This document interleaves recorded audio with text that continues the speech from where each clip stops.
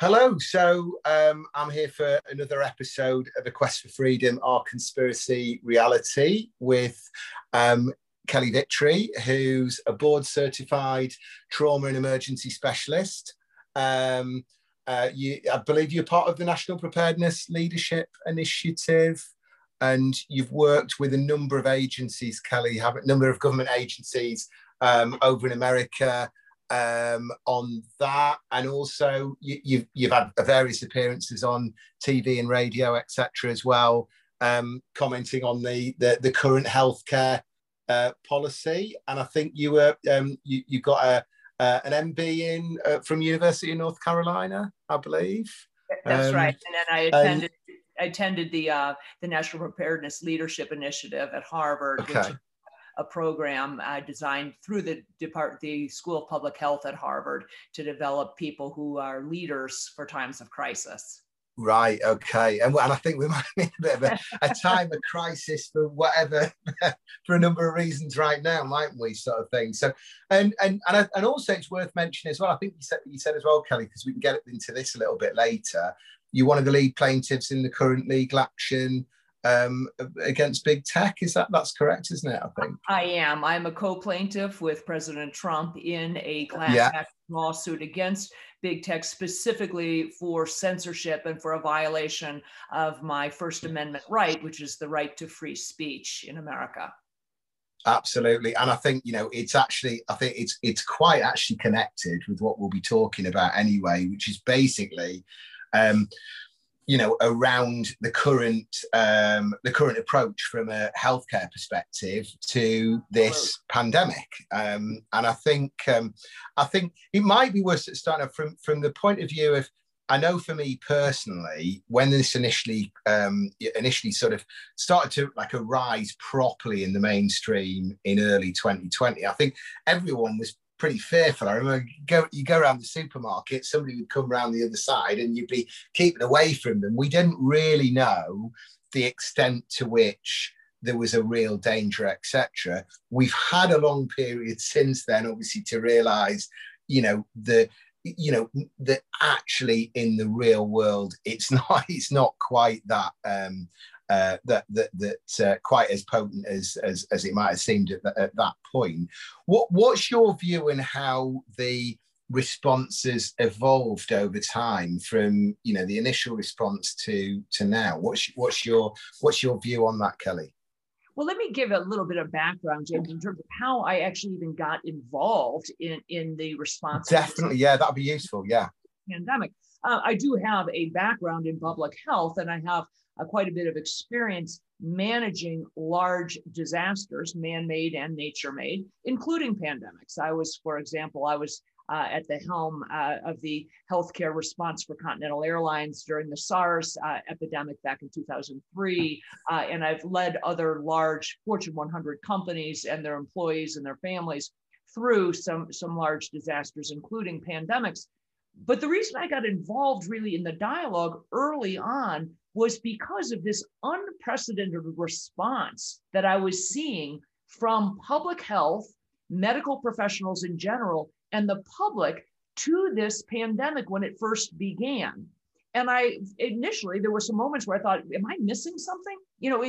People are responding as if we're talking about a smallpox outbreak or an Ebola outbreak globally or something. Which is not to say that I ever questioned whether or not COVID-19 was a real thing. I'm not some kind of a, quote, virus denier or something, but it's simply that I was seeing a response, a fear, a panic, a level of concern that was absolutely out of proportion to what I perceived and assessed the actual risk to be. And therefore, I stepped up to the podium, as it were, on social media and elsewhere, and used my platform in radio and television to say, wait a minute, people, let's take a reasonable, measured, sensible approach. Let's start by actually assessing the real risk from this virus, and then let's plan our mitigation strategies accordingly. One of the mandates of public health is to look at how any mitigation scheme, whether you're talking about a lockdown or masks or social distancing or vaccinations, whatever, how it impacts the entire population, not just an individual. So it's very different when I'm seeing someone one-on-one in a trauma or because of illness, and I'm in that patient-physician interaction, they are my sole concern. But when I put on my public health hat, I am obligated to take a very different approach, a more global approach, have a wider purview. And I cannot make a choice to say, I am going to do something that benefits just an individual. I have to look at the impact on the entire public.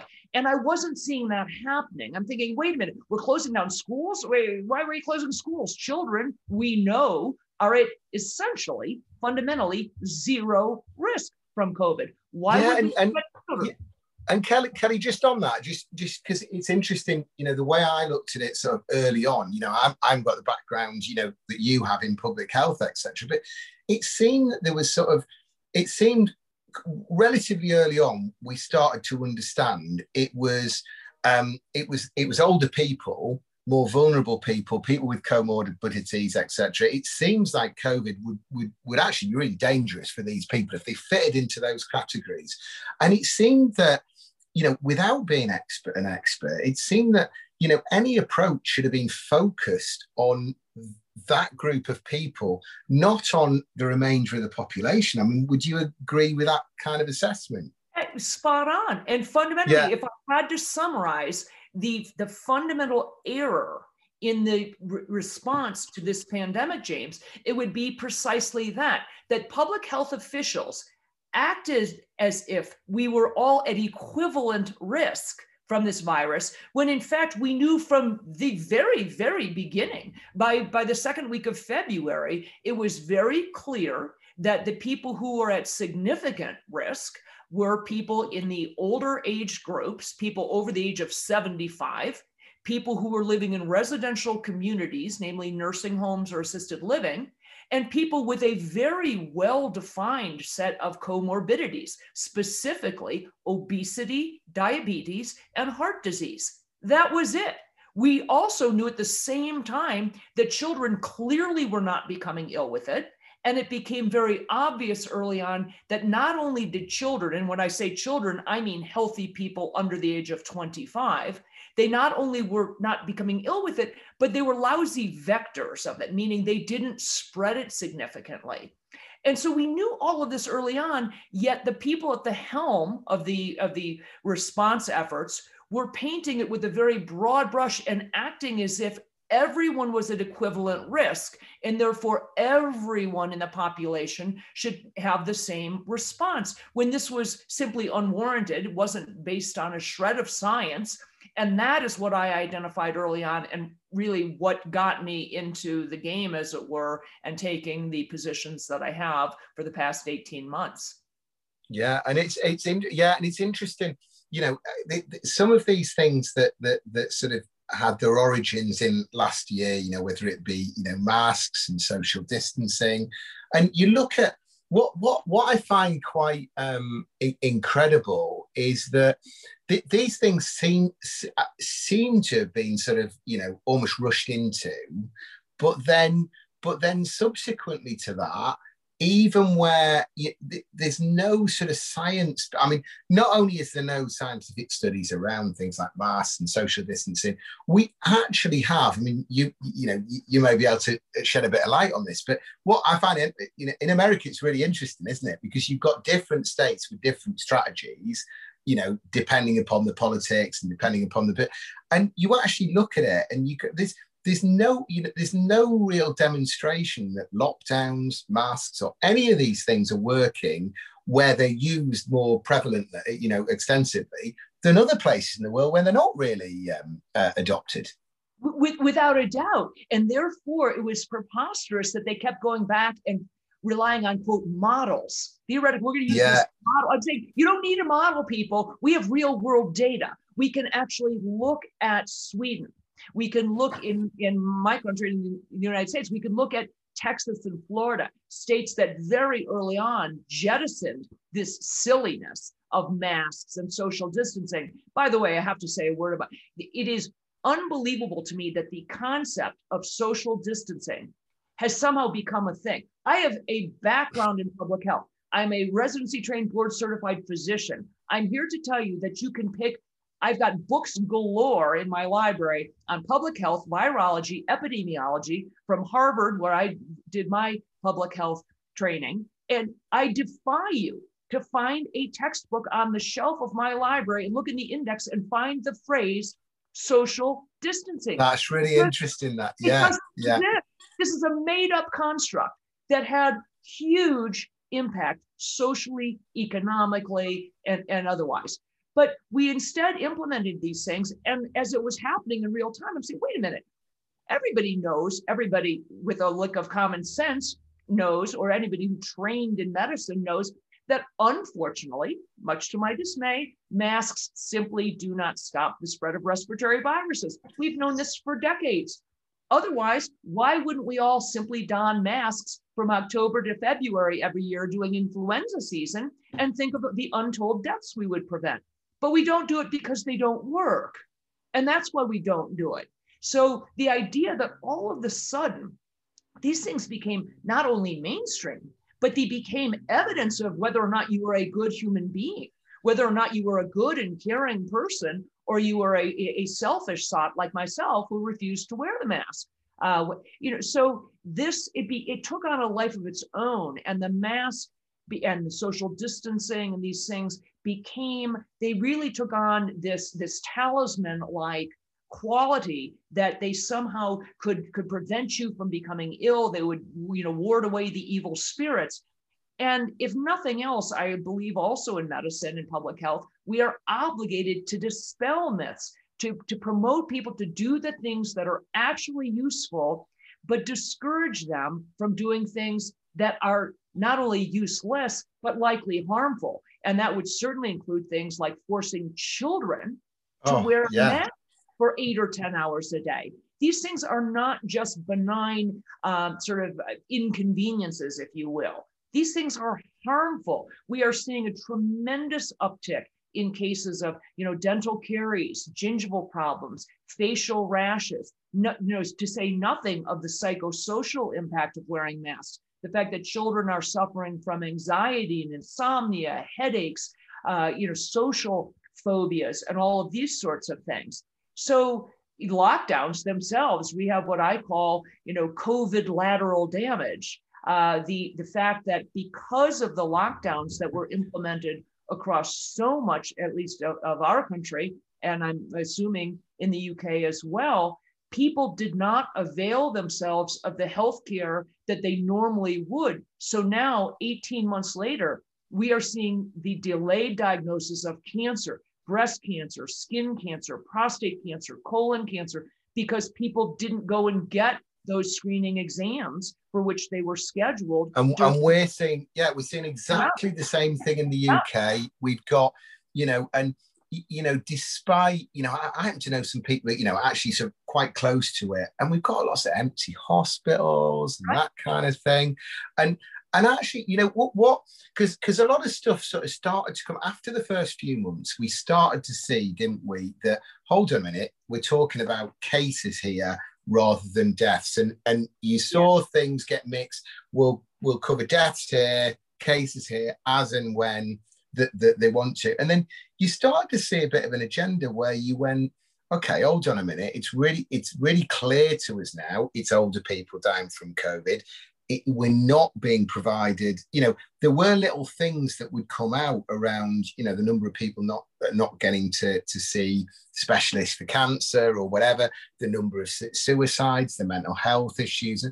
And these things started coming out, and it became pretty obvious there's some kind of an agenda here that, wherever it's coming from. And I don't know, what's your views on, I suppose, where that agenda originated? What's your sort of take on this agenda and where it's sort of come from, Kelly?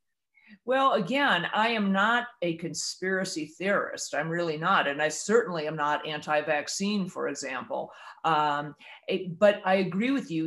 You are left to come to the conclusion that there has to be some other bigger agenda, because I have never in my entire career, not only in medicine, but in public health, seen this type of overreaction. And furthermore, this driving initiative for vaccination for all people. And we can talk at some length about why that is unwise and why it's absolutely not warranted. But the idea that they are suppressing information about effective, easy, safe, inexpensive treatment, for example, and we can talk about those medications. Definitely, yeah. That they are refusing and have from the beginning refused to differentiate between a case. And we've never before defined a case as someone who tested positive for something but had nary a symptom. I mean, we don't randomly test people for strep throat, for example, if they don't have any symptoms. We don't randomly test people and then call them a case. And in some cases, individuals were tested 4, 5, 6 or more times over a period and kept coming back positive. Yeah, and actually, Kelly, they were recorded as a new case. How can one person be more than one case? And just on the testing, because I don't know. I mean, you might better shed some light on what the situation is over in America, because in the UK they've gone massively for testing, big testing everywhere, and we're sort of, I mean, at the moment, for example, we're in a situation where they're really pushing testing, particularly in schools, and whenever there's any kind of issues in schools, and clearly as a result, the cases are going up. And we know that these tests, the PCR test, I mean, what's your view on the PCR test? Well, this is the root of much of the problem. Again, I have a bucket of things that were highly, highly problematic, and the PCR test certainly falls in that bucket. The PCR test, to be clear, James, was never intended ever to be used as a tool to diagnose active disease of any sort. Kary Mullis, who invented the test and won a Nobel Prize for it in 1993, was the first to say, wait a minute, this test isn't supposed to be used to determine if someone is actively ill. The reason that the test itself was used to try to grab tiny, tiny amounts of genetic material, DNA or RNA, and then amplify it, increase it exponentially, purely so that you would have enough of that material to study it. Because if you have this tiny little fragment, it's too little for us actually to study. So he developed this way, this technique to take a tiny, tiny fragment of genetic material and amp it up so that it could be enough for a scientist to actually look at it under a microscope and run tests. And I've seen some of the interviews with, and it's pretty obvious that's exactly what he pretty much, he confirms, doesn't he, that it's not designed for what it's being used, for. Because it picks up, because what happens very, very often is the test will pick up some insignificant, inconsequential fragment of the virus, COVID-19, from who knows, God knows when, a fragment incapable of replicating, incapable of being spread to other people, and incapable of causing disease, yet read it out as a, quote, positive and say, oh, you have, quote unquote, COVID-19. It would be tantamount, and the example I've used is finding a stray hair from your dog who died 3 years ago on the floor of your bedroom or your office, picking up that hair and then coming to the conclusion that the dog must still be there because, see, I found this hair. No, it is a remnant of something that in large numbers of people had nothing to do with having COVID-19 ever, and certainly not actively. Yet the test was used, and it was used over and over again to foment fear and panic that, see, oh my gosh, there's an uptick in cases. Cases are on the rise, when that number itself is no parameter that should have even been followed. The only thing that ever should have mattered was how many people are needing to avail themselves of medical care, how many people are being hospitalized, ending up in the ICU, or God forbid, dying. And those numbers are the numbers that we should have been following, and only those numbers. And it just moving on a little bit to the vaccine, because what I wanted to ask you on, I just thought in terms of the vaccine in the UK, what was quite interesting is that when obviously the vaccine was in development and politicians here in power were asked about, okay, what's the situation with the vaccine? It was very clear from UK politicians that what they were saying is, look, this is going to be used essentially for the vulnerable people. It was essentially going to be, hadn't been specified exactly, but there were specific things said, we're not going to be using these on children. We're not going to be using this on young people, not necessary. And this is going to sound potentially a bit conspiratorial, but I remember Boris Johnson had a meeting with Bill Gates at Number 10.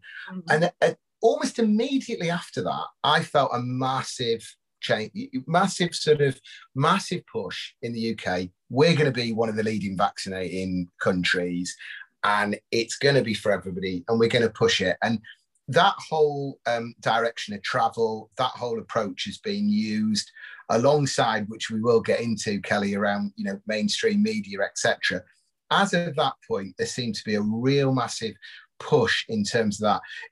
Is that sort of similar to how it's been in America? I know obviously you've gone from obviously Trump moving on and then Biden. So you're talking about two different people in the middle of with clearly different strategies. But is that how you've sort of seen it in America? Yes, absolutely. And to be clear, once again, I am very pro-vaccine. I have been described by many as a vaccine zealot in the past. I've spent much of my career speaking and writing about the importance of getting childhood vaccinations, and that is one of the great sort of successes of public health. But when I say that, what I mean, James, is for vaccines that have been fully tested, fully vetted. And that is not what we have here. I describe vaccines as the proverbial three-legged stool, where the legs are safety, efficacy, and necessity. And even if I'm willing to give you that if efficacy is reasonable on these vaccines, and now with the Delta variant, we're seeing that perhaps even that is in question. But even if I'm willing to give on the efficacy leg of my three-legged stool, let's talk about safety. There's a reason why the average vaccine takes 4 to 6 years to come to market in the United States. That's if it ever comes to market at all. There are an awful lot of viruses for which scientists have never crafted a safe and effective vaccine. Think about things like HIV, herpes, norovirus, Coxsackie virus. I could go on, things that we've been working on for decades and decades and have never been able to get a safe and effective vaccine. Yet somehow these were launched over a period of months and then rolled out to vast portions of the public on whom they had never, ever been tested. Absolutely. And it's almost like the combination, Kelly, isn't it, of the fact that, as you rightly say, they're under the emergency authorization, aren't they? But not only that, but the fact that also, potentially there's a risk-reward argument, isn't there, for vulnerable people? Right, we've got this vaccine, hasn't been tested, we don't know, but you're at risk of COVID. What's your decision? And I maybe naively thought, certainly earlier on, I thought, I'm not going to have this experimental vaccine, but I can understand if somebody was in that position, maybe. But what we've got is the combination of the fact that it is in trial, and we're trying to vaccinate all these people who really aren't in the profile of being in any danger, really. And I mean, if you take children, any statistical danger really at all from coronavirus. Yeah, exactly. And so you hit the nail on the head. Vaccine, an experimental vaccine in particular, always comes down to a well thought through risk benefit calculation. Okay, what is your risk from the virus itself weighed against the potential benefits and or risk of the vaccine? So I agree with you. If you're a 75-year-old obese person in a nursing home with type 2 diabetes, it may well make sense for you to take the risk of this as yet untested vaccine, because your risk of succumbing to COVID or having a bad outcome if you were to contract COVID is relatively high. But if you apply that same calculus to the rest of the population, healthy people under the age of 50 with no comorbidities, that becomes a really lousy risk-benefit calculation. And then you take groups of people on whom the vaccine was never even preliminarily tested, like pregnant women, lactating women, people with underlying autoimmune diseases, and largely the huge number of people who already had and recovered from COVID. Those people were never in the test groups, even before the vaccine was launched as an experimental vaccine. So people who are taking the vaccine right now, and let me be clear, I respect anyone's personal decision to take a vaccine, but they need to understand that you are a subject in the experiment. You are a test subject. These are experimental, and you are participating in a study. And God love you if you do, if you've made that decision that's right for you. But the idea that people are being coerced, mandated, shamed into participating in this is an absolute violation of the Nuremberg Code. It's very scary. It defies everything we hold dear with regard to informed consent. And frankly, I find it very scary and very poor public health policy. I do, yeah. It's very sinister, isn't it? And I think yeah. And I mean, certainly in this country, I've seen, there's so many videos of people going to vaccination centres, undercover reporting where, frankly, a lot of the people in the vaccination centre, they've not even heard of the MHRA system, equivalent to your VAERS, etc.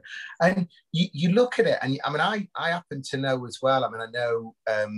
I know of one person in their 40s. He's had heart problems as a result. He's had the vaccines, but the problem is, Kelly, with an individual like that, he's so brainwashed, he doesn't think it's anything to do with it, and it may not be to do with the vaccine, to be clear. But you've got to look at it and go, well, we know that is a known side effect for younger people.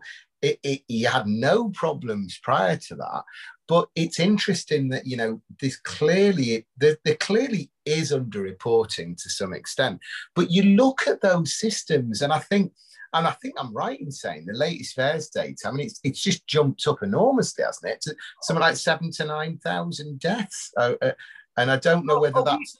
Go on. We are well over 9,500 associated deaths. And according to the CDC itself, in previous studies, and a large study done by Harvard some years ago, the VAERS system is believed to capture somewhere between 1% and 10%. My goodness. Of actual adverse events. Now, while simply reporting an adverse event does not make it necessarily a result of, quote unquote, the vaccination, it certainly becomes highly suspect. For example, we are seeing, even when you talk about relatively mild adverse effects, things like tinnitus, ringing in the ears, outbreaks of shingles. We're seeing a huge number of people having outbreaks of shingles following vaccination for COVID. Now, obviously, COVID vaccination doesn't cause shingles. Shingles is a reactivation of the chickenpox virus, but we are seeing an uptick of like 10 to 12-fold people having outbreaks of shingles following the vaccination. And I also have to go on the record to say that we have never in the history of virology or immunology had a safe and effective mRNA vaccine. It's not that scientists haven't tried. We've been trying it for decades. Every single time an mRNA vaccine has been tried, it has been pulled during the animal testing portion of the trials prior to being injected into humans because of the profoundly negative downstream impacts. And I really worry that what we are seeing now in terms of the acute adverse events, everything from blood clots to myocarditis and pericarditis, upticks in neurologic symptoms like Bell's palsy, intermittent paralysis, tinnitus, these sorts of things. I fear that this is the proverbial tip of the iceberg, that downstream 12, 24, 36 months from now, we are going to see an uptick in things like autoimmune diseases, multiple sclerosis, Lou Gehrig's disease, demyelinating diseases, rheumatoid arthritis, psoriasis, the whole host of things that fall into the autoimmune category. And I really worry about that. And it's terrifying to me that people who were at no risk or very, very low risk from the virus itself, particularly in light of the growing number of medications and treatments that we have for the virus, that those people possibly have taken a risk in something that could be life-altering when the virus itself did not pose significant risk. Yeah, and I mean, just on the side effect, because one thing, for me, the alarm bells are that whether or not they were known and not told to us, or they were unknown, or a combination of the two, the fact is, when the vaccine was initially, sort of started on a wide scale, none of these side effects, or there's certainly a lot of the side effects, weren't even sort of brought up as a possibility, which either means they've been hidden, doesn't it, or they just don't know. And of course, where they don't know, you sort of think exactly like you're saying there in terms of the longer term side effects. And there's certainly, I've seen, quite a few things. We've got Robert Malone, haven't we, talking about the spike protein congregating in the ovaries and potentially in the bone marrow as well. We've got quite a lot of, very qualified people, scientists, people in the medical profession who have lots of questions around the longer term impact. And it's concerning, isn't it? Oh, absolutely. Well, Moderna just announced on Tuesday this week that they are going to launch a study to look at the safety of their vaccine in pregnant women. I'm thinking, okay, it's July. We're only using it. Yeah. This is ready, fire, aim. What are you talking about? You're going to start a study now after tens of thousands of pregnant women globally have been injected with this vaccine. Now we're going to look and see whether it's safe. I mean, this seems absolutely unethical, immoral, and really bad from a public health policy. But again, you're seeing this continued doubling down, not just in this country, but clearly in the UK and other places around the globe, to vaccinate, vaccinate, vaccinate. They would like you to believe that your only hope of surviving, of not succumbing to this virus, is if you get vaccinated. So you should hide in your basement, wear a mask, bathe in Purell, and stay away from others until you finally roll up your sleeve and take their experimental vaccine. And that simply isn't the case. And if nothing else, again, back to my training, I teach a course on leadership in times of crisis. And I can tell you that what we know from studying multiple crises over decades and decades, multiple events, is that people do not make good decisions when they're operating in a place of fear. When you are making decisions from fear and emotion rather than from scientific fact and data. I've spent my career giving people really bad news. It's a skill, unfortunately, to deliver bad news, whether that's a death sentence from a disease like cancer, or to tell them that a loved one has died, whatever it is. So I'm not talking about sugarcoating things. I'm talking about giving people facts upon which they can then make a calculated decision on what's best for them. But that information is being kept from the public, and people like myself are being highly, highly censored, silenced, canceled, whatever you want to call it, to keep me from being able to give just a more reasoned, more measured, balanced sort of way of looking at things. Again, as I said, I'm not a virus denier. I'm not an anti-vaxxer. I simply believe that people have the right to know what their options are, and that to help them to make the best informed decisions for themselves and their families.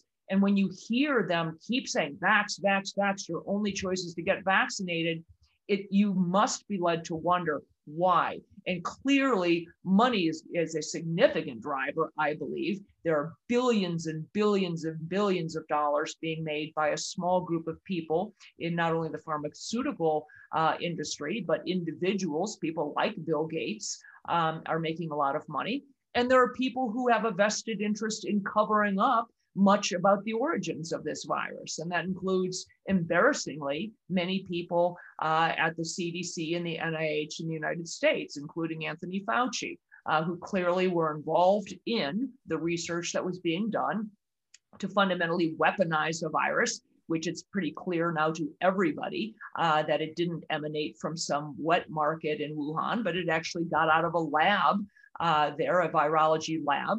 I don't have a basis upon which to have an opinion as whether that happened by sheer incompetence or purposefully, but I can say with absolute certainty what I've known from the beginning and what I said from February of 2020, which is this is not a naturally occurring virus. This clearly was lab manipulated. There's no way that it occurred in nature. And now it is finally, after 18 months of suffering the slings and arrows for having said such a treasonous thing, I now am being vindicated. It's incredible, isn't it? I was just on that sort of thing, when you talked about that. I mean, I remember very early on, reading, well, actually, they don't even have bats at this market. And then there was this suspicious thing as well. I think there was a picture of a bat in a market, which was from a completely different market in a different country. Right. Yeah. And then on top of that, you had the fact that, what was I going to say? On top of that, they were sort of saying, well, look, it's the lab is 20 miles in proximity to this market. And that's what I was going to say. And the market, I think the Chinese authorities, completely cleaned that market out within 24 hours or a really short space of time, if you thought that, this horrendous virus had originated there, you'd be cordoning it off. You'd have forensics carefully going around it, wouldn't you? There was none of that. And you sort of think, well, a lot of the things that almost have been said in what would have been considered the conspiracy side of things have ended up pretty much, coming true at almost every stage of the way. Well, absolutely, and more damning with regard to the virus itself. And we knew this back, as I said, in the end of January, early February. As soon as we had the genomic sequencing, it was very clear to scientists, to virologists, that this isn't naturally occurring. And we now know from Anthony Fauci's emails that he knew it too. That information had been relayed to him. That it's very clear. In layman's terms, the way I would describe it is, when you look at the virus microscopically, when you look at the genetic sequencing, it's very clear that it was manipulated. And I'd make the analogy, it's as if when somebody has a document and they cut and paste from another document and they take a piece out and plunk it in, but they forget to make sure that the fonts are the same, that part of it is in Calibri and then there's a sentence that's in New Times Roman. Okay, well, you could tell that it was cut and spliced. That's how this virus looks. It's clear that there was pieces that were cut and spliced from other viruses and plunked in there, like your Word document that has two different fonts in it. Yeah. So the person's busted because you go, yeah, you cut and pasted that from another document. Same thing. So you can, under the microscope, you say, wow, that's a chunk from the HIV. That's a chunk from HIV. That didn't, that's not from a bat virus. And you can see that these are not naturally occurring sequences. So why, did they cover that up? Well, they covered it up because they wanted to cover up the fact that they were doing gain of function research, which had been out, sort of put in a moratorium, if you will. Wasn't actually made illegal, but there was a moratorium called on gain of function research under the Obama administration in 2015. So unbeknownst to people, Anthony Fauci simply funneled US taxpayer dollars through the EcoHealth Alliance, this shill nonprofit, to bring that research over to the lab in Wuhan and to do it over there and continue research that had been going on at places like the University of North Carolina and the University of Texas at Galveston and other research labs in the US. So it couldn't be done here because scientists here had said, largely, wow, this is really dangerous stuff. We shouldn't be weaponizing viruses that could be used against us. And it really would be a really bad idea to do it with one of our greatest geopolitical foes. But lo and behold, that's in fact what happened. So they tried to cover this up. And, really, in the words of George Orwell, all tyrannies controlled by fraud and force. And once the fraud is exposed, they are left with nothing but force. And that, I fear, is where we are right now, that they are trying to cram these vaccines down everybody's throats. It feels like that. And it feels, you know, one of the issues at the moment as well, I think, and you know, I think having sort of, you know, seen of quite a few things over in the, you know, in the American media, etc., you know, at least we're seeing some questioning, aren't we? I think on Fox a little bit of questioning around some of this stuff. I mean, in the UK, we've got this situation, Kelly, where, you know, all of the mainstream media are absolutely lockstep around, we're never going to question the vaccine or vaccine effectiveness. There's been some terrible manipulation, especially, I would suggest, by the BBC. It's been horrendous around all of this stuff. And one of the problems that we have, and I think you'll probably agree with this yourself, is we've got a lot of people just accept what they're being told by the mainstream. So the moment you question it, and what they're doing as well is exactly like you intimated earlier. If you question all of that stuff, even though we got the data, etc., you're a conspiracy theorist. Right. And if you look at, you know, looking at the Fauci example, you know, I've seen some of those leaked emails. Now, in any normal circumstance where everybody had all the information, you know, it's arguable they'd be baying for its blood from the point of view that we've literally been pushed down this whole vaccine route. We've been pushed down this, especially when you look at, which I'm sure we'll get onto, you know, some of what his people had said about some of the alternative treatments, which clearly he then buried. And, you know, and you look at that kind of stuff and you go, you know, in any normal circumstance, there'd be major problems for him. But the problem that we've got is it's this misinformation to normal people. And I know here, the problem we have, Kelly, with a lot of this stuff is that if I sit down with somebody who's going to get the vaccine, had the vaccine, etc., and try and have an open conversation with them, they don't want to know. They think you're just one of these crazy people, because they don't need to know all of the information around it, etc. And I think that's where it's not only very irresponsible in the mainstream media, it really is having that impact on a lot of people. And I suppose for me, I'm really surprised, and it's really disappointing that so many people have just accepted all this stuff at face value. I agree, but it could not have happened without the complicity of the media along with this, and that is why really I agreed to enter this lawsuit as a co-plaintiff with Trump against the suppression of information, the censorship, because it is so dangerous. When there's censorship, when all the information cannot get out there, particularly at a time of crisis, when people are hungry for information, they're desperate to educate themselves, to learn about all of their options and to make the best decisions. If people are led to believe this is all that's out there because half of the story has been suppressed, they cannot make a good decision. And it's really, really concerning. You know, I tried to say, what if we put it in the alternative? If instead conservatives or a different group of us were in control of social media, for example, and you went onto Google and you Googled unwanted pregnancy, and the only information that came up was information about adoption agencies.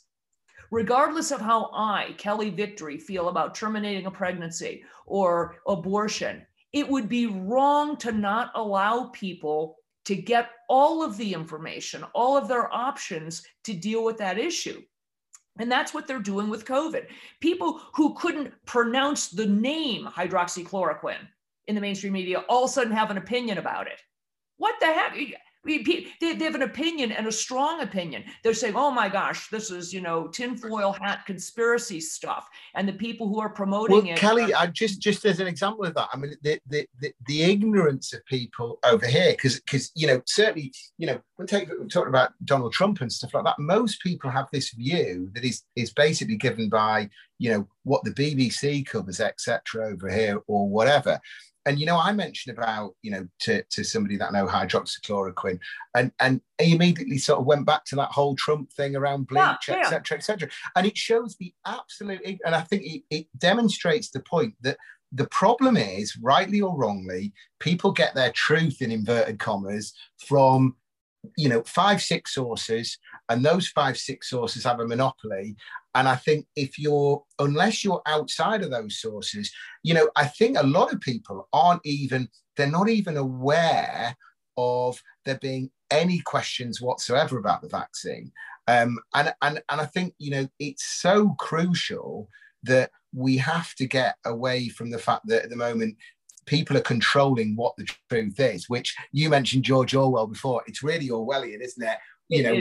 And I mean, we've got I think the New Zealand Premier just recently said, you don't need to get your truth from anywhere other than from us. And this kind of language around the world from various people in terms of what, in positions of power, we've got to challenge that. And it's really good you are challenging that. But it goes even further, because it's not just that they don't want to do it themselves. They don't want you to do it. Because I said early on, I said, trust me, if you just have it tattooed on your forehead, if you want no hydroxychloroquine, just tattoo it on your forehead. If you come into my hospital sick and you don't want, I promise no one's going to force it on you. The question is, why don't you want others to be able to try it? Okay. Why is it that it's not? Okay. What is it about this effort that's saying, not only do you not want it, you don't want to try ivermectin or hydroxychloroquine or any of these other drugs that have been around for 65 years and are dirt cheap and are taken by hundreds of millions of people around the globe on an annual basis for everything from malaria to rheumatoid arthritis, with nary a bad effect. But what is it that is making it so that you don't want it, but no one else can have it either? I mean, and let's remember, so many of the people, at least in the United States, who are pushing these experimental vaccines, they're the same people who wouldn't dare to eat a genetically modified tomato and wouldn't dare give their children non-organic carrots. But I should roll up my sleeve with zero questions and take an experimental vaccine. I mean, it is so, it just defies logic. And I really have, keep coming back to the fact that people are acting out of fear, which is always a bad idea. And as you said, they are receiving only a certain tiny distilled segment of the actual available information. They're choosing to believe it, but it has become the consummate virtue signaling that if you say anything else, if you question any of this, you are a bad person, you are selfish, you are somehow, a conspiracy theorist, or in the United States, you're all of a sudden a Trump supporter. If you believe the data on hydroxychloroquine, you're a Trump supporter. I'm saying, no, actually, I read the study from 2005 after the SARS-CoV-1, the original COVID outbreak in 2003. And I read the studies that were written in 2005 by Anthony Fauci and the NIH that concluded that both chloroquine and hydroxychloroquine were felt to be extremely effective against coronaviruses. So fast forward to 2020, why wouldn't I say, hey, there's studies that... And do you know what it reminds me of? I think when you're talking about, in terms of, with what particular individuals say, it's people's ability to distinguish between heroes and villains, isn't it? You've got, in other words, you don't have to agree with everything. You occasionally, but very occasionally, but Biden might do this thing which is good, might do this thing which is bad. Trump might do this thing which is good, this thing which is bad. And I think it's this idea that we have to disagree with everything that person says or agree with everything that person says. And I think, we see it with I think we see it with, where Fauci says, don't question me, you're questioning science, that kind of attitude. And I think we've got this situation where people are believing things or not believing things depending who says them, rather than because of what the substance is behind it, isn't it? Exactly. You've got to be able to distinguish between the message and the messenger. You can think whatever you want about Donald Trump. Regardless, he is bringing up a critically important point to our republic, which is our First Amendment right to free speech. And obviously, everyone in the United States recognizes and acknowledges that the federal government cannot silence me. The federal government cannot shut me up because of my First Amendment right. But likewise, they can't farm that out to a third party. They can't farm it out to Facebook and YouTube and say, you censor her, you shut her up. And that is, in fact, and it became very clear just yesterday, the White House Correspondence Secretary, Jen Psaki, came out and said, the federal government, the Biden administration is working with Facebook to, quote, identify problematic people and identify problematic statements so that Facebook has an easier time shutting them down and censoring them. That's very scary. That is, it's very sinister. And what you're doing, I think, Kelly, I think there's certainly on this side of the pond, there's lots of support in terms of with the with the whole sort of truth community, if you like. Everybody's absolutely behind it, and I think it's interesting when you start looking, because actually, Donald Trump's come out recently, hasn't he, to say, there's no reason for vaccinating children. He's pretty much, as far as I'm concerned, one of the very, very few people that at that sort of, in that sort of level of politics that's actually come out and said these things, etc. And I think, in terms of this case you're involved in, I think it's crucial for us all, because I think we need to have a situation where we're getting some open debate and truth out there. And that's how it needs to start, to actually show to people what's going on. Because unfortunately, there are too many people who just accept what they're told. So I think that makes the responsibility to do something even more important, I think. Exactly. And so I would say that the only thing, before the internet existed and we all had to go back to the original research ourselves and read the studies. And frankly, I fault many of my colleagues in medicine. It's been one of the greatest disappointments of this entire pandemic has been the laziness and the intellectual incuriosity of my colleagues who have been unwilling to do what we used to do in the old days, which is read the damn study yourself and come to your own conclusion. Don't go for the cliff notes on Google or some other social media platform. But the only thing that is worse than no information is censored or distilled or somehow slanted information that leads you to believe that you're seeing everything that's available, and that leads you to the wrong conclusion. And unfortunately, that's what censorship has done. It's propaganda, nothing more, nothing less. And people need to wake up and understand that this is being pre-digested for you to fit a particular narrative. It's very dangerous. And tell me, Kelly, in terms of the legal action, where exactly sort of are you, or what's the? I mean, obviously you can't tell me too much, but in terms of where are you, where you're looking to get to, and just a bit of an update in terms of where we are. We are hoping. I am a key co-plaintiff with President Trump. He just made the announcement a week ago that the case is being filed against Facebook, YouTube, Google, and Twitter, specifically for censorship and for violation of our First Amendment rights.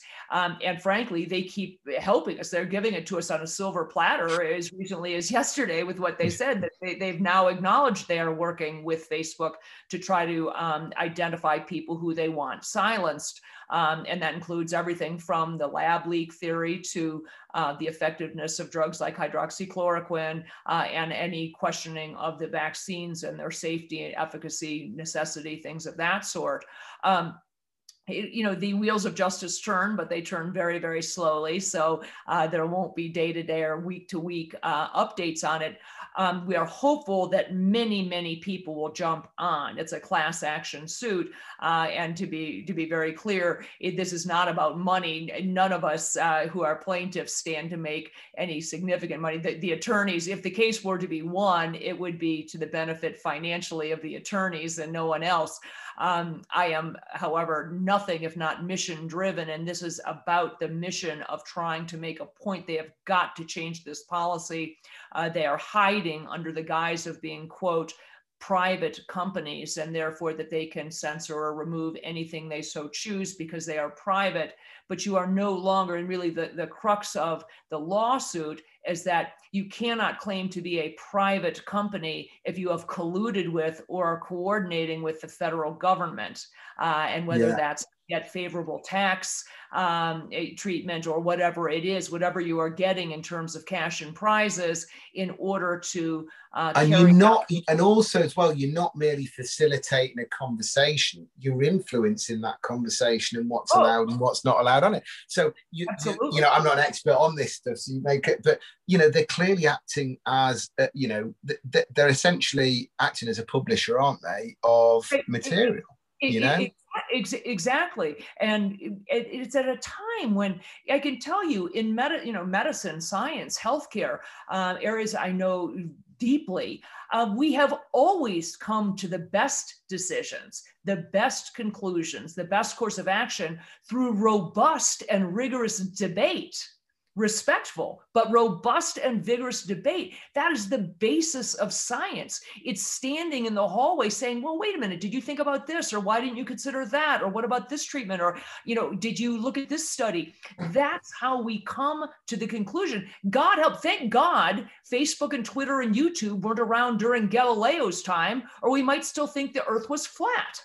Absolutely. And you see, I mean, it's interesting, Kelly, as I've seen on Facebook, the reasons for taking certain posts down. And whilst they try and sort of manipulate the language a little bit, it seems clear it's not only a case of fact checking, inverted commas, it's basically saying, it's almost saying, well, this is encouraging vaccine hesitancy, whether or not it's true.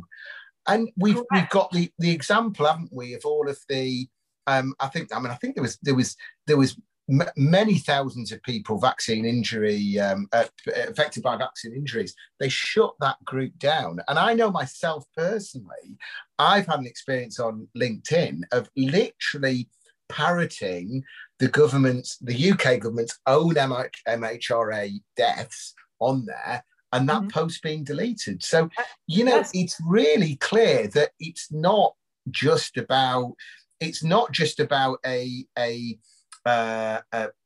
fact that could be interpreted. There's things that are clearly true, or even that Facebook, etc., acknowledges may well be true, that they're still taking off, aren't they? Oh, absolutely. I did a show. I don't know if you know over in the UK who Dr. Drew is. Dr. Drew is a well-known sort of celebrity physician who has a huge following in the United States. I've seen the odd clip, yeah.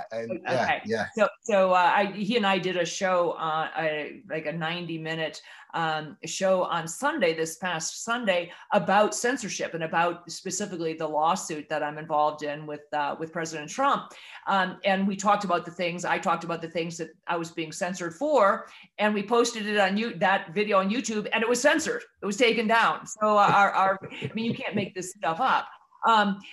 Surely that's got to help the case now. I mean, surely they're literally, and I think it's almost like they're sort of, you can't work out whether it's sort of arrogance or whether it's just they think that eventually, it'll just use up time until, but ultimately you've got to be thinking they've got to lose. Well, it'll be very, very interesting. We certainly hope it goes to the Supreme Court, because we need to make a fundamental and lasting change in the way things happen with regard to censorship and canceling people. But it's also— And then it allows a precedent, doesn't it? Sorry, Kelly. It allows a precedent because it's not just about those, but clearly they are the biggest perpetrators, but it allows a precedent for— And it also begs, there's a defamation component to it. I certainly have been a victim of it, because once you are censored by any of these platforms, if anybody goes to find your video, they get a pop-up that says, this video was removed because the poster, Dr. Kelly Victory, violated our community standards.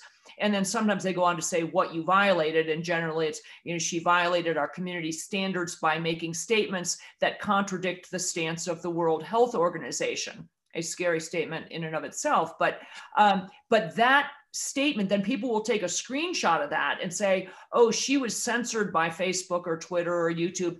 That becomes de facto evidence that you are a quack, a bad person, a conspiracy theorist, a whatever. People will say, oh, well, she was censored by YouTube, or her video was taken off by Facebook. And people use that as proof, therefore, that you are an incredible person, that you are not a reliable source. It's the whole, there's no smoke without fire, isn't it, kind of scenario. And what you get, I've seen it with Google as well. If you look up on Google somebody who is questioning the narrative, you'll probably find that in that first page of results is people discrediting that person. Exactly. And so there's a whole industry now of discrediting people, of canceling people. And people will cite those sources, and you're saying you don't even know who those sources are. Those sources are largely paid for already by Facebook, Twitter, YouTube. They're their own internal sources, and you don't get to know generally who they are. You're just told that the fact checkers, I'm saying, okay, I would like to know who they are. I mean, let's throw down. Let's put our credentials on the table. I'm happy to tell you mine. I can show you what, I went to some of the best institutions in the United States. I went to Duke University, Harvard University, University of Illinois, University of North Carolina at Chapel Hill. I'll tell you exactly where my degrees are from. Let's throw down. Who are you, fact checker? And what exactly is the fact, whose authority do you have? And who's funding you? Where's your financial interest? And I tell people all the time, I have nothing to hide. In the duration of this pandemic, from January of last year, I have done daily television on multiple stations. I spend hours and hours and hours a week on radio, hours a week doing podcasts like this one, hours a week on television, writing articles. I answer probably 300 to 400 emails a week from people asking for help all around the world, from everything to where they can avail themselves of certain medications to information about their kids or vaccinations. And I have made not one penny. And I was going to say, Kelly, you look at it, you look at it as well, and you go, if you look at people's motivations, and the reality is that if you're coming out even questioning some of this stuff, why would you do it? Because nobody's going to sort of, get you on primetime TV. They're going to, delete, discredit you. There's no financial benefit. There's no benefit in fact, just the contrary. So for me as an outsider in this, Kelly, you look at the number of people who are coming out and saying, this is wrong, what's going on is wrong, who are clearly really, really very well qualified, like yourself. And you look at it and you go, well, why would they be doing it? And we're not talking about one or two people. We're talking about hundreds of people, thousands of people across the world who are doing this. And actually, you mentioned the World Health Organization before, but, again, the kind of thing, talking about in terms of what people are actually told, etc. You've got to look at it and go, who's funding the World Health Organization? Right. Yeah, and then you follow that money, etc. Bill Gates, the UK, who've been one of the leading proponents on the vaccine, etc. And you look at it and you go, and even when the WHO had not recommended for children in terms of the vaccine up until very, very recently, didn't they? Then that just disappeared off the WHO advice once all the government stopped. But no explanation as to why it's changed from this to this. So it's really clear when you start. What we need people to be able to see all of this stuff, because I'm pretty convinced that if people were given all of the facts on this kind of thing, that we wouldn't be getting a lot of people saying yes to the vaccine. I think we get a lot more people going, I'm not going to, I'm not going to wear masks, have children wearing masks and all this kind of stuff.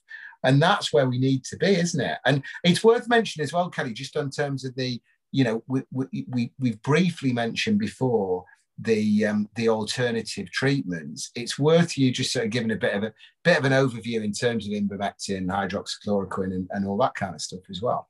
Yeah, well, we've known, for example, from the very beginning that there was a strong relationship between people being hospitalized with COVID and low vitamin D levels.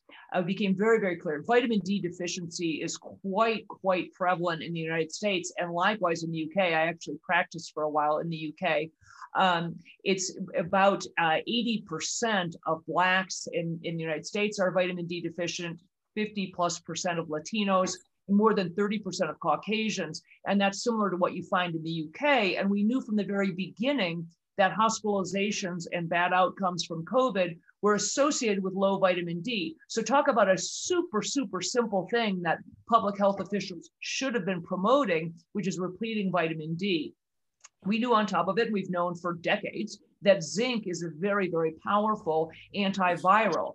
It actually stops the replication of the virus in its tracks. Once it gets into the cells, zinc doesn't allow viruses, not just COVID-19, but cold viruses, influenza viruses, all, many viruses are stopped in their tracks by zinc. Very, very simple to supplement. Zinc, unfortunately, has a hard time getting into the cell. So it needs what we call a zinc ionophore. That's a fancy name for a medication that helps to open the door, if you will, to the cell to let the zinc get in from the bloodstream. So one of the greatest zinc ionophores is hydroxychloroquine and chloroquine. Hydroxychloroquine has been FDA approved in the United States for 65 years, 6.5 decades. Okay, it's that safe. It's dirt cheap. It has essentially zero side effects. It's very well tolerated. And it's been on the list of essential medications worldwide for decades because it's that important. It's taken by people all over the world to treat and prevent malaria. It's been used to treat autoimmune diseases and is frequently for rheumatoid arthritis and lupus. And as I said, it's used and taken by hundreds of millions of people around the globe annually with no ill effect. We started seeing very early on that places in the world that take hydroxychloroquine, largely for malaria, places like sub-Saharan Africa, had very, very low rates of hospitalization for COVID. And it is largely attributed to the fact that so many people were taking hydroxychloroquine. And Kelly, just on that as well, it's what I found suspicious with hydroxychloroquine as well is that very early on there were all these YouTube videos by qualified doctors saying this is what we think we need to do, hydroxychloroquine and zinc, etc.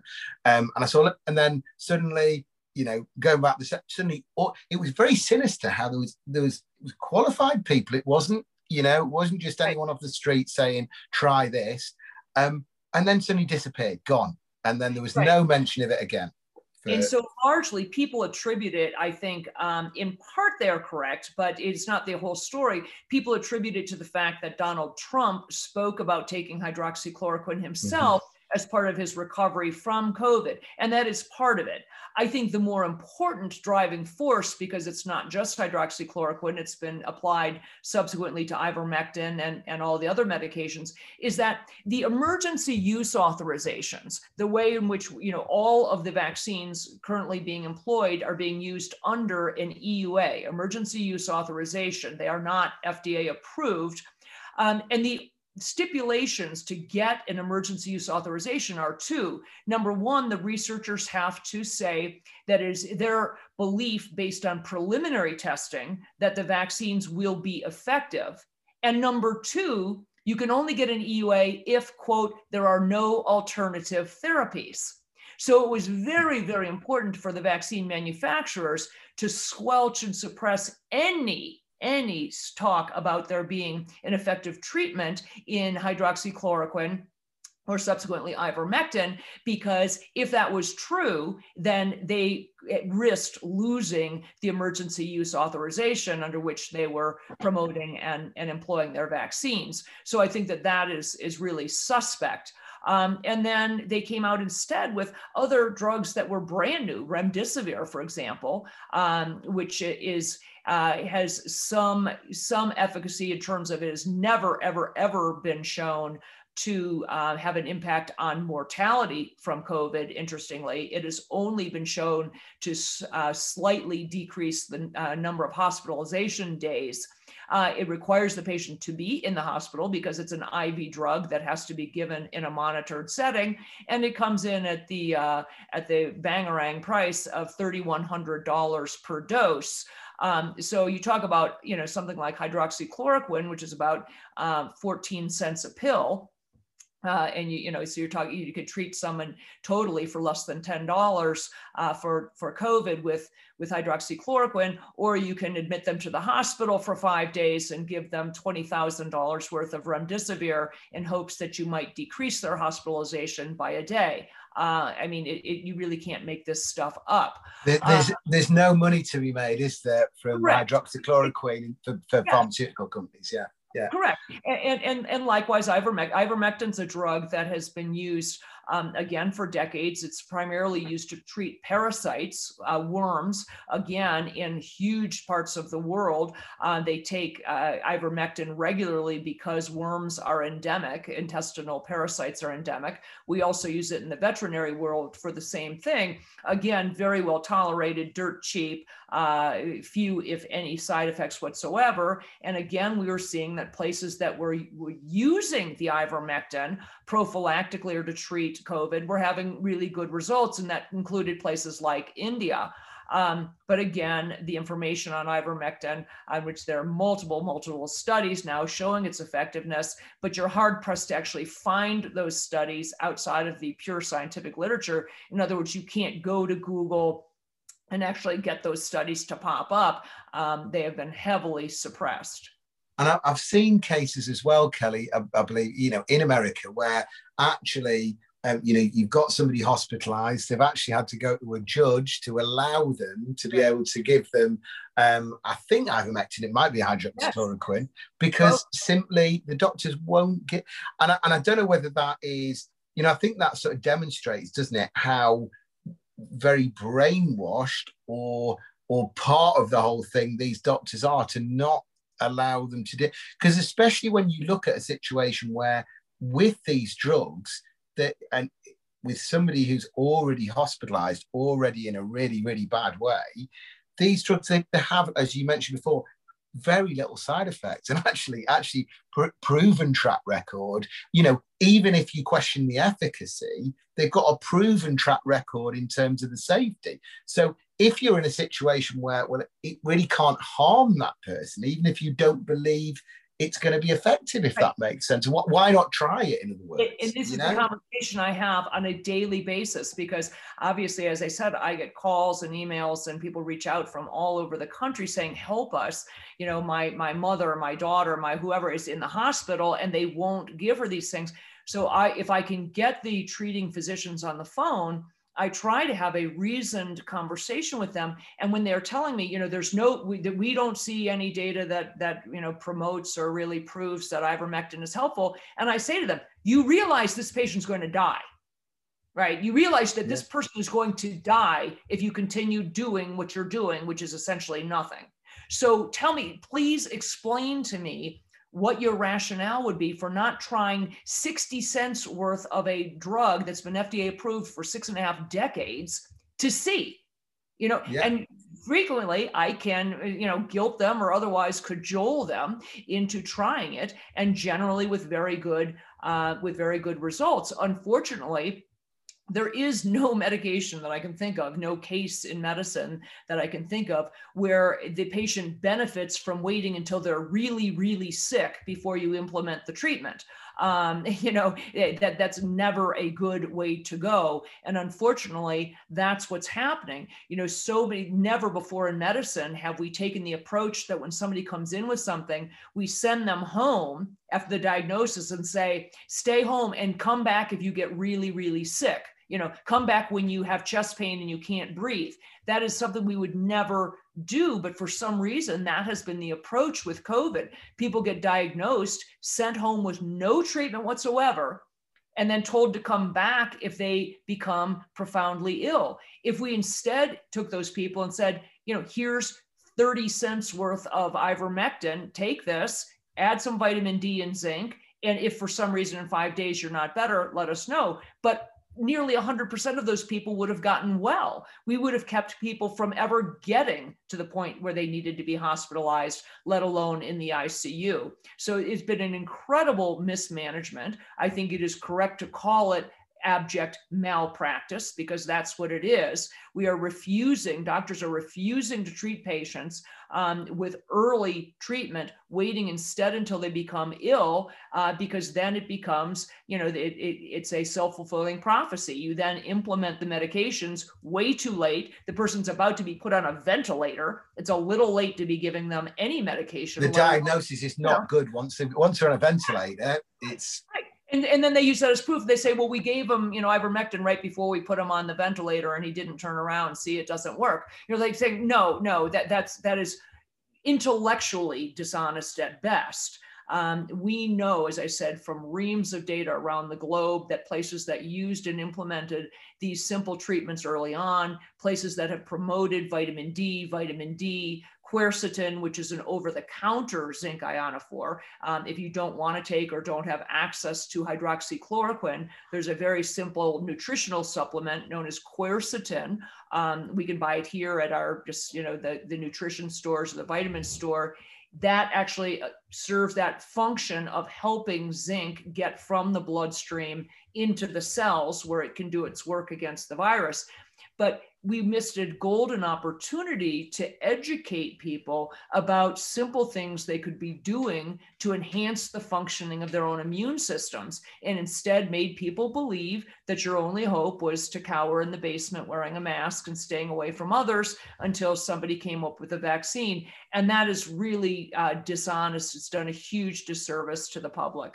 Absolutely. And it seems pretty clear, isn't it? I mean, because when you take all of these things into account, clearly there's a load of lives that could have been saved on top of the fact that we'll even be doing this vaccine program, But where do you see, the sort of the future in terms of, because, we mentioned before, they're doubling down, but I find it sort of looking from the outside and seeing what other people are like and that kind of thing.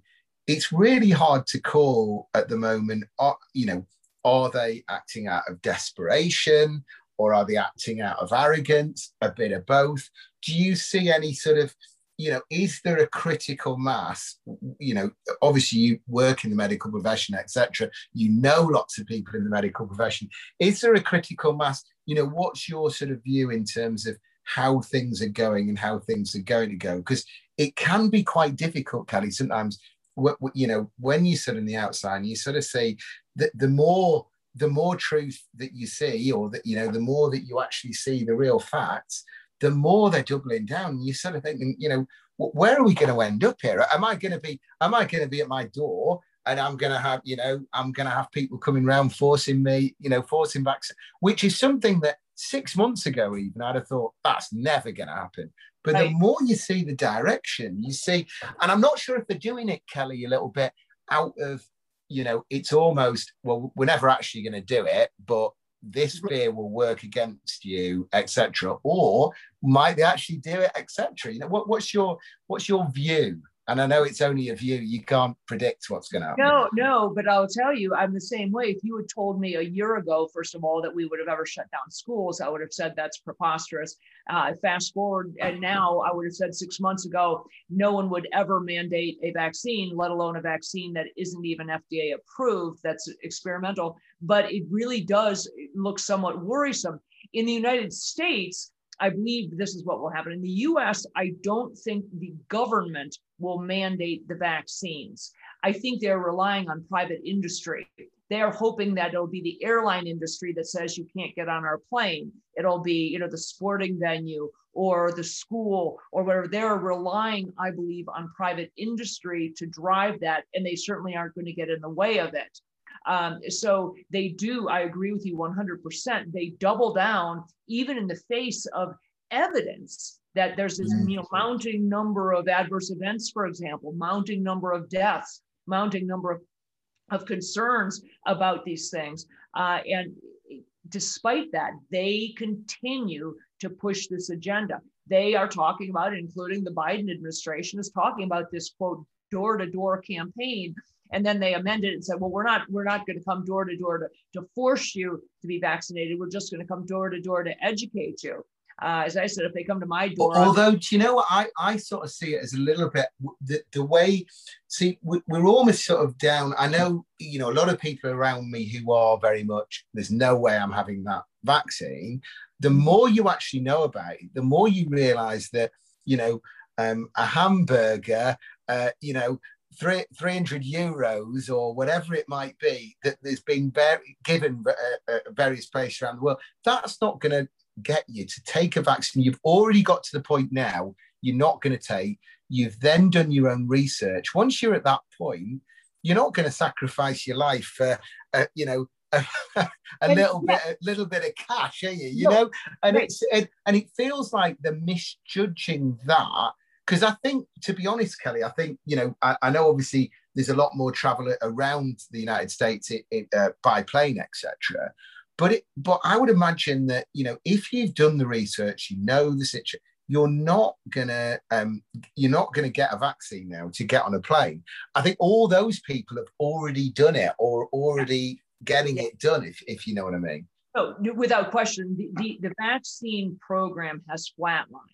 Okay. The people who were early adopters, who either made the decision that they were in a high risk category and therefore would benefit from it, or people who otherwise are in that group who are believers that the federal government has your best interest in mind and they certainly wouldn't lead you astray and therefore you dutifully rolled your sleeve up, those people have gotten their vaccines. We have more than enough vaccines. There's no issue with supply. Which there was early on. There are well more vaccines than there is demand at this point. And in fact, I believe that they are shooting themselves in the foot as they double down on these efforts, because the more you try to push something at this point, people start saying, wow, if it's so great, why do you have to, you know, encourage me or coerce me, you know, with a free baseball hat or tickets to this soccer game or whatever it is you're giving away to try to compel me to take it. There also is a phenomenon with people who did take it. There are quite a few people having buyer's remorse, if you will, either because they had an adverse event or they're starting to feel like an idiot for having so readily taken something without much thought about it and without much research. And some subset, those people fall into two groups. There are people who will readily acknowledge, wow, I think I made a bad decision, or I'm really hoping I don't have a bad effect from having taken this dang thing. I probably should have thought it through. And there's a group of people who are like those folks who jump into the swimming pool with their clothes on at the wedding reception. They're in the pool and they feel like a jerk. So they say, come on in, everybody's doing it. Come on, because they're desperate for other people to be in their same boat. And there are a group of those folks too, who are out there trying to compel people either, you know, by humor or by guilt to go ahead and take the vaccine itself, despite the fact that they can't exactly justify why they did it. They just say, no. Yeah, we have that sinister thing, don't we? You know, I've been vaccinated, look at me type situation, don't we? Yeah. Right thing to do. If you're a good person, if you're a caring person, then you would do it. And I say to people, and I would love to ask, you know, people like Anthony Fauci himself or any of these folks in the mainstream media, explain to me what it is you're concerned about. If you are fully vaccinated, what do you have to fear from me? that, or fear from anyone who is not vaccinated. You're vaccinated, right? Because we're seeing that almost as a little bit, there's not actually any substantiation behind it. But it's almost like a bit of a rumor, Chinese whisper type thing. Because I've seen it, you know, I've actually had a couple of experiences where, because I'm not vaccinated, that actually, okay, well, you can't come round to have a look at that. Oh, yeah. You can't. That is happening. But despite the fact that this literally, I mean, as far as I can see, there's no evidence whatsoever that that would be the situation. No evidence whatsoever. But yeah, it's. Well, they don't ask you, for example, no one's asking you before you attend the Christmas, holiday party. No one has ever asked you if you were vaccinated for polio, right? Because they know that because they were. So they don't give a care about whether you were vaccinated for polio, because they were. If you choose to take how I understood vaccines works. Yeah, absolutely. Yeah, that's how it's always been until, lo and behold, 2020, when the entire world got tipped on its head. No one has ever questioned me whether or not I am vaccinated for whatever, chickenpox, anything, because they know what their own vaccination status is and they have no care about me. So why is it that all of a sudden, because it can only be one of two things, either you don't actually have much faith in this vaccine that you took, and you think that it isn't actually going to protect you, or you think that somehow you made a bad decision and you want me to be in your same lot so that whatever happens to all of us who took the vaccine, you won't be in it alone. But whatever it is, it defies logic. And so likewise, the idea in the United States, where we now have people, California, large parts of California now have gone back to mandating masks indoors, especially for unvaccinated people. Well, who is the unvaccinated person who is forced to wear a mask? Who is that person protecting? I mean, clearly they're not protecting the vaccinated people are vaccinated. So why, if I'm unvaccinated, if I'm wearing a mask, who am I protecting? I already said I don't want a vaccine. I don't have any concern about this. I already had COVID. I had COVID in March of 2020. I'm COVID recovered. I have every reason to believe, and the science is clearly on my side, that COVID recovered people are at zero risk from the virus, including all of the variants. Every single one of the variants. But furthermore, we stand to a higher risk of an adverse event if we were to actually get vaccinated. So COVID recovered people, and as I said, we know this, people who had, for example, SARS-CoV-1 back in 2003, people who had it in 2003 and recovered still today, 18 years later, have T-cell immunity to that. 18 years later. So we have every reason to believe that people who had COVID-19 and recovered from it will have immunity that lasts decades. Absolutely. And I've even seen, Kelly, as well, I've seen where, there's been, I think in some of the undercover videos at vaccination centers, okay, they've asked, how long have but I've had COVID, so I've already got immunity. And they'll say, well, we don't know how long that lasts. And then that person will then ask the person doing the vaccine, well, how long does it last with the vaccine? Well, we don't know. So it's we don't know versus we don't know. And this is the crooked logic that we've got going on at the moment, haven't we? Exactly. And we're seeing now, unfortunately, but as totally predicted by myself and others, you are seeing what we call breakthrough cases. People who are vaccinated are far, far, far more likely, probably 10 times more likely, based on most recent studies, to come down with one of the variants than anybody who had and recovered from. And we seem to be at some of the early data around, this Delta variant, etc. It seems to be suggesting that, doesn't it? From what I can see. Without a question. And it makes, and from a scientific perspective, that's what you'd anticipate, because when you get the vaccine, to make it super simple, when you get the vaccine, you develop antibodies to a very, very specific one single spike protein. That's what you develop those antibodies to. When you have COVID itself, you get sick with the virus, you develop antibodies to the entire virus, not just that single spike protein, but to all the components. You develop antibodies to every single part of it. So think viruses mutate. All viruses mutate, okay? And COVID-19 mutated. And there's no question that when it mutates, that spike protein has a high risk of mutating it such that the antibodies you got from that vaccine don't recognize it anymore. Unlike the people who had COVID-19 actually had the real virus, they have some antibodies that might not recognize that mutated spike, but they got plenty of other antibodies that recognize the other parts of it that didn't mutate. And that's why they don't get sick. Which goes back to your quote, which is where I actually got your details from originally, which is this, this crazy world we're in terms of the science, where, I understood science that it mutates into a less dangerous strain, doesn't it? Yeah. And for some reason, this isn't, because we're rewriting science. That's basically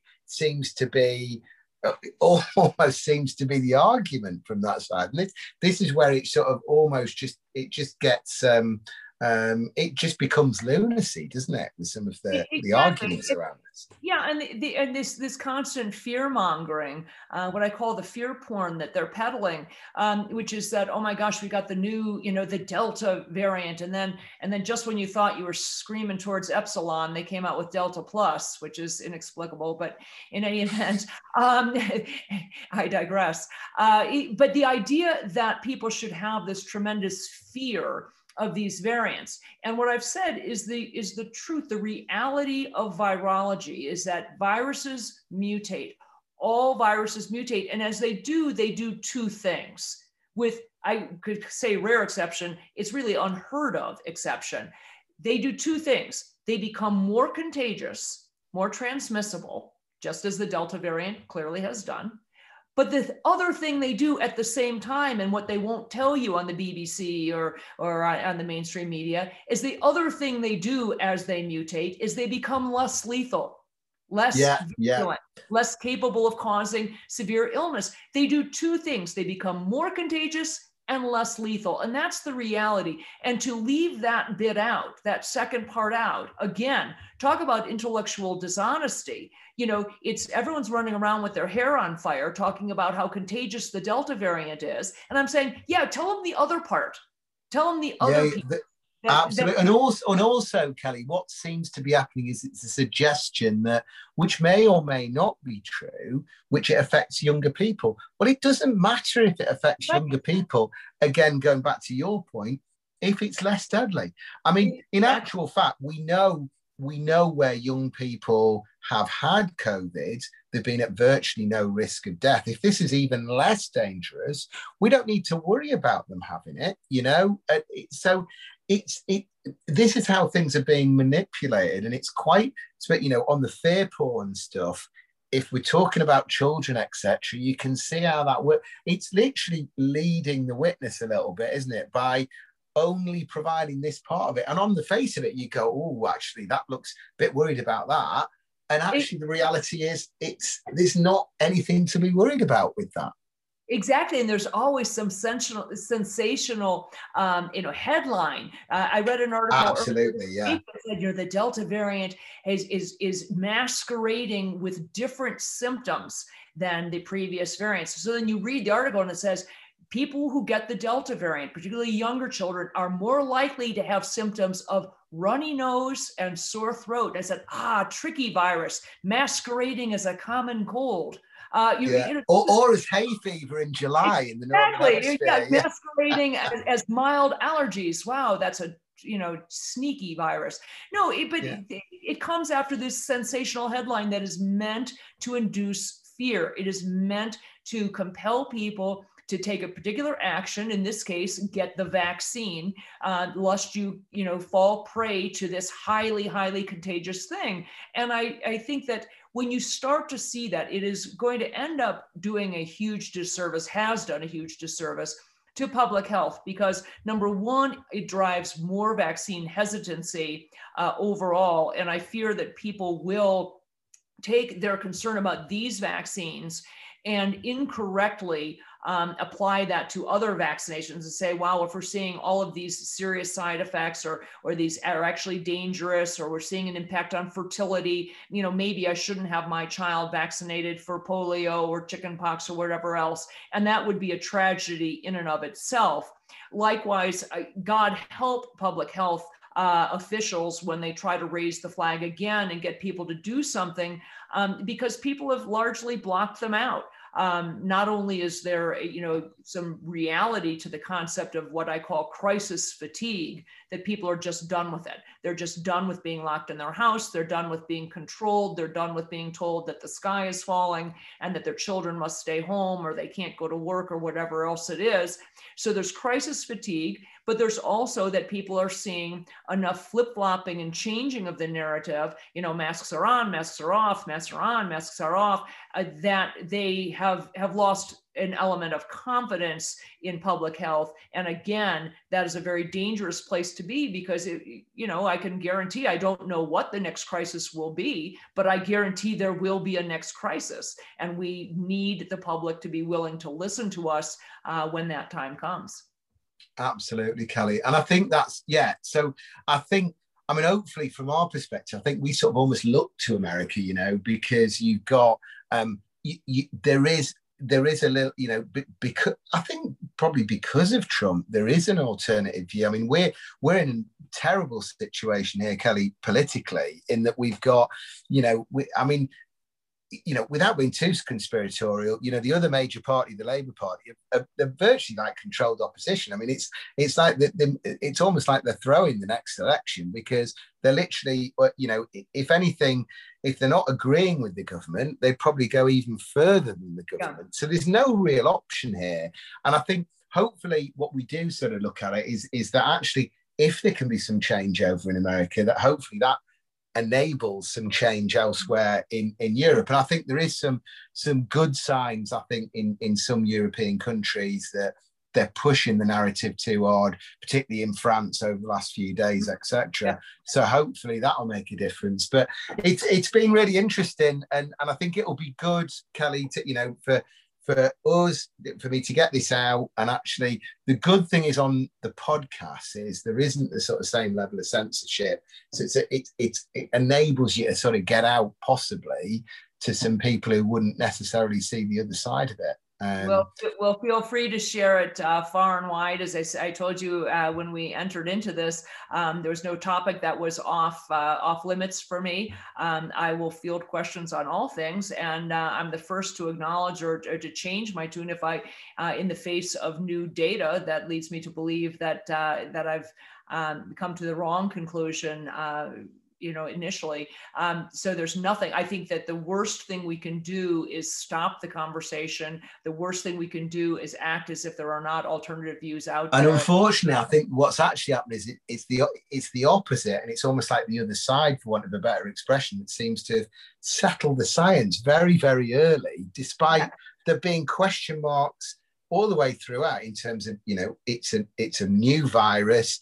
It's a new vaccine. We don't really know all of this stuff, but they seem to have settled very early on. This is the plan, regardless. So I think, hopefully, with the case you're involved in over there, it's things like that we need to be successful to try and change the censorship. That's a big part of it. I think the mainstream news is clearly a big part of it, and I think it's been really interesting going through all of these subjects that we've gone through and seeing it from your perspective. And keep me updated on the court case, etc. I will do. The only social media platform that I'm on, by the way, is Twitter. I'm at Dr. Kelly Victory, and I do post updates there on the lawsuit, and will continue to do that. And I will continue to try to get a balanced, sensible, well-reasoned approach out there. And I appreciate that you using your platform to help me to do that. So feel free to share it, and I'll keep you in the loop. Absolutely. I'll share it. And if you want a copy of the recording or all of that kind of stuff, happy to do that. If you just, with your Twitter address and all that kind of stuff, just send me a quick email, because I'll put it onto the notes that go with the podcast, etc. But it's been a pleasure talking.